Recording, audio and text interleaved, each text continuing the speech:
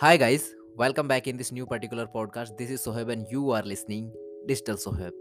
So in this podcast, I'm going to share with you 11 steps which will help you to grow your business, scale up your business. If you are starting your business from the scratch, so how you can scale up your business from the zero to growing business. Okay? So without getting any delay, we will jump into it. But before that, if you are new to this podcast, so make sure subscribe to my podcast channel and give me some boost. Okay, so बिना किसी देरी के अभी हम शुरू करेंगे इसके बारे में बात करना. So first of all we will talk about a niche कॉन्ग्रूज. सबसे पहले आपको निच सिलेक्शन होना चाहिए. और निच भी ऐसा नहीं है कि अगर आपने कोई भी निच सेलेक्ट की है, अगर फॉर एग्जांपल हम बात करें, आपने मनी मेकिंग की निच सेलेक्ट कर ली, आप लोगों को मनी मेकिंग के ऊपर हेल्प करने वाले हैं. अब मनी मेकिंग में आपका इंटरेस्ट है, उसमें भी आपका एक स्पेसिफिक टारगेट होना चाहिए. अगर आप मान लीजिए कि यूट्यूब से कोई बिना इन्वेस्ट किए कुछ पैसा कैसे कमा सकता है, बिना सब्सक्राइबर के पैसा कैसे कमा सकता है, फेसबुक में बिना ऐड चलाए कोई पैसा कैसे कमा सकता है, क्रिप्टो करेंसी से कोई पैसा कैसे कमा सकता है, एक पर्टिकुलर टारगेट आपको करना है. और इन सभी में बहुत ज़्यादा पोटेंशियल है, आप सभी को भी पता है. जब आप अपनी निश पिक कर रहे हैं तो सबसे पहले आपको ये पता होना चाहिए कि 5 P होते हैं निश को सिलेक्ट करने के लिए. और वो 5 P क्या है कि उस चीज में पहला पी होता है आपका पैशन, कि आप उस चीज को करने के लिए पैशनेट हैं या नहीं, और जो आपका पैशन है वो लोगों की प्रॉब्लम को सॉल्व कर रहा है या नहीं. और जो प्रॉब्लम को सॉल्व कर रहा है तो वो स्पेसिफिक पर्सोना को टारगेट कर पा रहा है कि नहीं. यानी कि मैंने कहा मनी मेकिंग, और मनी मेकिंग में भी अगर एक टारगेट आपने लिया कि क्रिप्टो करेंसी, एग्जाम्पल के लिए क्रिप्टो करेंसी में आप लोगों को कैसे हेल्प कर सकते हैं उनके पोर्टफोलियो को ग्रो करने में, तो एक पर्सोना को आप टारगेट कर रहे हैं. और there is a huge potential.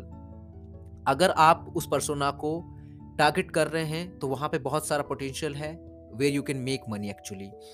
And उसके बाद में if you talk about money part, so then final P is payment. So now you will get paid. क्योंकि आपने निश कॉन्ग्रीग्यूट कर लिया तो आप अपनी 5 P को अंडरस्टैंड करने के बाद में पेमेंट हासिल करते हैं फाइनली. सेकंड स्टेप क्या होगा इसमें? Build product with depth. आपको लोगों की प्रॉब्लम को समझने के बाद में अपने प्रोडक्ट को बिल्ड करना है, और प्रोडक्ट भी इस तरीके से बिल्ड करना है कि एक्चुअल में वो लोगों की प्रॉब्लम को सॉल्व करे. प्रॉब्लम सॉल्विंग प्रोडक्ट आपको क्रिएट करना है. Then you will get much more result in your business. Okay, अगर हम तीसरे पॉइंट की बात करें, फिर आपको अपने सिस्टम को, जितने भी सिस्टम्स हैं, डिजिटल सिस्टम आपको सेटअप करना है.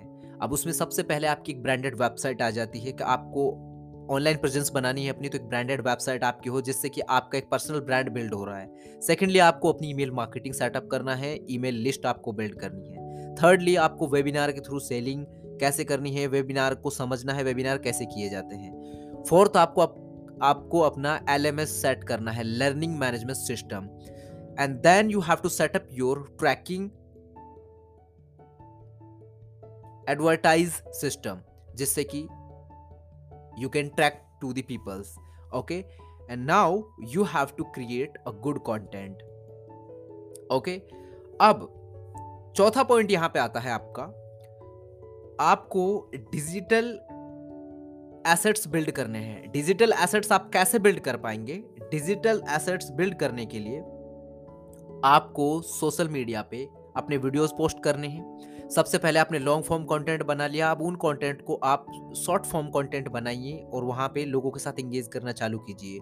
फेसबुक पे, यूट्यूब पे, इंस्टाग्राम पे, व्हाट्सएप पे, ट्विटर, लिंक्डइन, पॉडकास्ट, इन सभी जगह पे आप अपना कंटेंट डालिए, लोगों के साथ एंगेज कीजिए और यहाँ पे लोगों के साथ कनेक्शन बनाइए विदाउट हैविंग प्रोडक्ट लॉन्च. जब तक आपका प्रोडक्ट लॉन्च नहीं हुआ है तब तक आपको ये सब चीज़ें कंटिन्यूअसली करनी है और ये सारी चीज़ें आपको फर्स्ट 3 मंथ में करनी है। अगर आप ज़ीरो से शुरू कर रहे हैं, ज़ीरो से अगर आपका सारा कुछ शुरू हो रहा है, then you have to work on all of these things.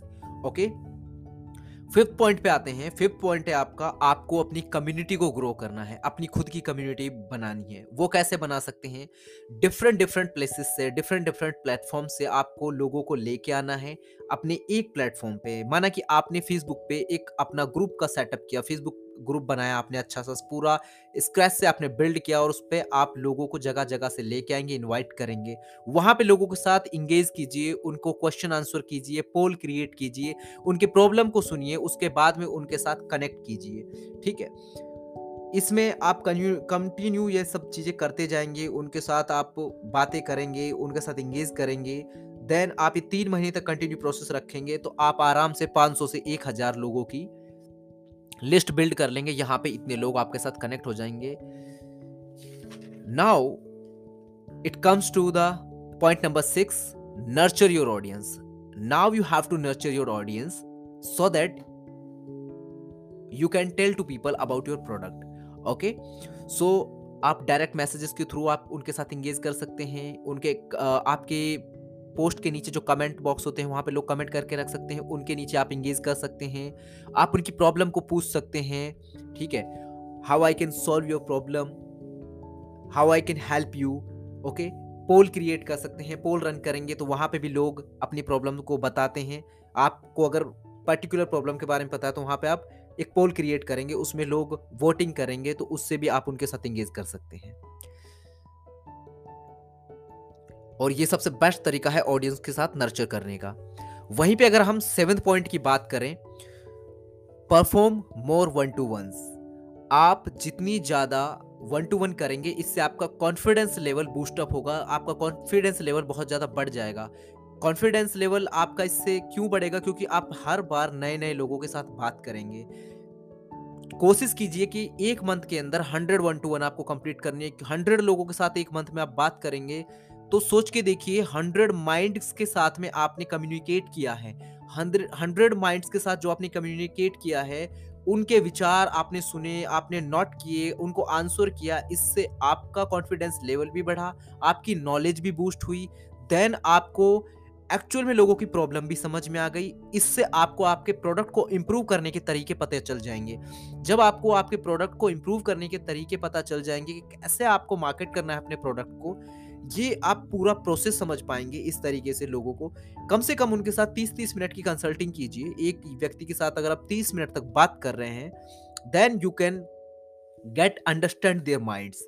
Okay, so ये सारी चीजें आपको करनी है कंटिन्यू करेंगे तो लोगों के साथ में आप ज्यादा एंगेज कर पाएंगे और ज्यादा अच्छे से उनको समझ पाएंगे, और उतने ही ज्यादा अच्छे से, उतने ही ज्यादा पावर के साथ, उतने ही ज्यादा कॉन्फिडेंस के साथ में आप अपने प्रोडक्ट को उनके सामने ले जा पाएंगे, अपने प्रोडक्ट को मार्केट कर पाएंगे। क्योंकि मार्केट को अगर आप समझ गए तो मार्केट को ही जीतना सबसे बड़ी बात होती है इस फील्ड के अंदर। अगर आप मार्केट को समझ गए, मार्केट की प्रॉब्लम को समझ गए, तो आपको ना प्रोडक्ट क्रिएट करने में दिक्कत आएगी, ना उनको हेल्प करने में दिक्कत आएगी, ना रिजल्ट अचीव करने में दिक्कत आएगी। ठीक है, तो अब हम बात करते हैं पॉइंट नंबर 8 की, which is master the webinar sales. So webinar selling को मास्टर करना है आपको, and how you can do it. Now you know exact pain point of your client, your customer. आपको उनका पेन पॉइंट पता चल गया है। Now you can sell through webinars. अब आप वेबिनार करेंगे, वहां पे आप एग्जैक्ट उन पॉइंट्स को हाईलाइट कर सकते हैं लोगों के साथ में। लोग वहां पे कनेक्ट करेंगे उनके साथ। जब आप हाईलाइट करेंगे, लोगों के साथ चीजें शेयर करते हैं, वो आपके साथ कनेक्ट करते हैं, तो वो हमेशा बाइंग मोड में आ जाते हैं, वो एक्शन मोड में आ जाते हैं लोग। जब आप उनके साथ इस तरीके से इंगेज करते हैं, उनके पेन पॉइंट को अटैक करते हैं, उन पे आप उससे बात करते हैं, और उसके हिसाब से फिर आपको अपने कोर्स को फ्रेम करना है। उसके हिसाब से आपको अपने कोर्स का करिकुलम डिजाइन करना है। देन आप लोगों को ज्यादा अच्छे से, ज्यादा बेहतर तरीके से सर्व कर पाएंगे, ज्यादा बेहतर तरीके से उनको आप हेल्प कर पाएंगे उनकी लाइफ में ग्रो होने के लिए। राइट, ठीक है, अब बात करते हैं पॉइंट नंबर 9 पे, which is get customer feedback. यहाँ पे सबसे ज्यादा जरूरी चीज यही है कि कस्टमर फीडबैक आपको लेना ही लेना है, चाहे कुछ भी हो जाए। कस्टमर फीडबैक लेने से क्या होगा, जितने ज्यादा कस्टमर आपको फीडबैक देंगे, आपको एक तो हैप्पीनेस मिलेगी अंदर से खुद ही कि यार आपने कितने लोगों को हेल्प किया है। मतलब उस खुशी का कोई ठिकाना नहीं होगा, उस खुशी का कोई लेवल नहीं होगा। मतलब उसको आप कुछ कोई परसेंटेज वाइज कुछ आप रेटिंग वाइज रेटिंग नहीं दे सकते। वो एक अलग लेवल की खुशी होगी कि यार आपकी वजह से किसी ने अपनी लाइफ में ग्रो किया, उसको आपने हेल्प किया। और जितने ज्यादा प्रीवियस कस्टमर से आप फीडबैक लेंगे तो आपको नए कस्टमर अचीव करने में उससे और ज्यादा हेल्प होगी। उससे आप और ज्यादा नए कस्टमर अचीव उससे आप और ज्यादा नए कस्टमर अक्वायर कर पाएंगे आप अपनी कम्युनिटी के अंदर। आपको उनसे पूछना है वो क्या कर रहे हैं, कहाँ पे वो अटके हुए हैं, कितना वो अगर अगर अच्छा अचीव कर रहे हैं तो कितना वो अर्न कर रहे हैं अभी, ठीक है। और वो आपसे और क्या सीखना चाहते हैं, वो सारे आप उनके साथ क्वेश्चन कर सकते हैं। इस तरीके से आप फीडबैक उनके ले सकते हैं। ये सबसे बेस्ट तरीका है उनके साथ एंगेज करने का। जब आप उनसे ये पूछेंगे कि वो आपसे और क्या सीखना चाहते हैं, उनके क्वेश्चंस क्या हैं, तो यहाँ पे भी चीजें निकल के आती हैं। फिर आप अपने फीडबैक्स को डॉक्यूमेंट कर सकते हैं अपनी नए ऑडियंस को दिखाने के लिए, नए प्रोस्पेक्ट्स को दिखाने के लिए, ताकि then they can convert into a paid customers. Okay, now we will talk about step number 10।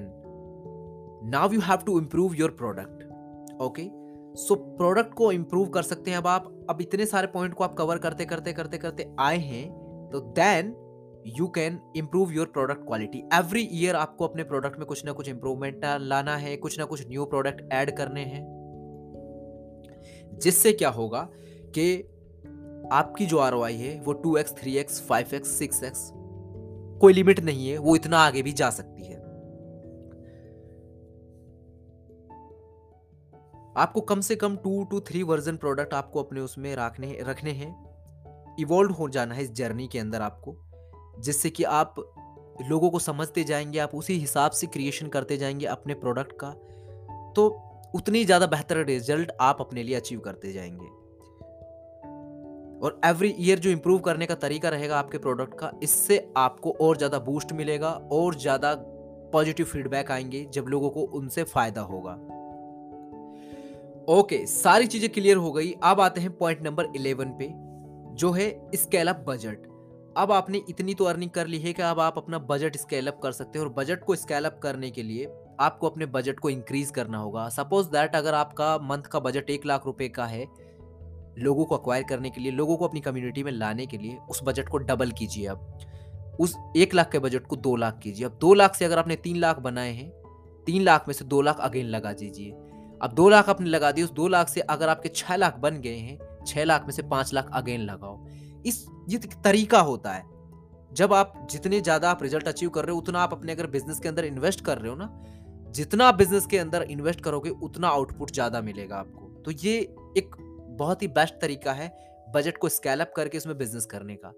Initial time में आई कैन अंडरस्टैंड, एक लालच हो जाता है, ग्रीडीनेस आ जाती है हमारे अंदर कि यार हमने इतना कमा लिया, अब इतना हम ऐड में लगाएंगे, अगर ऐड ने काम नहीं किया तो, वो नहीं हुआ तो। आपने वो भी तो जो अर्न किया है वो इसी एडवर्टाइजमेंट की वजह से, इसी सिस्टम की वजह से किया है ना। तो आप अगर इसी सिस्टम में इन्वेस्ट करते हैं, कहीं पे आप रिजल्ट नहीं ले रहे हैं, एनालाइज करिए, कैलकुलेटेड रिस्क लीजिए, तो सारी चीजें पॉसिबल होंगी आपके लिए।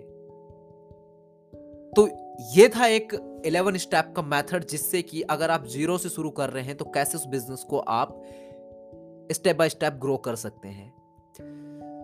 So now I want you to give your valuable feedback in the comment box, what you have learned in this particular session, and what do you want to learn in my coming podcasts. So I will share you everything, okay? But keep supporting me, keep motivating me, so that I can come with more content, more valuable content for you. Okay, so thank you so much for having me here, and thank you so much for giving me your valuable time. I'll see you soon in another one. For till now, bye bye and take care of yourself.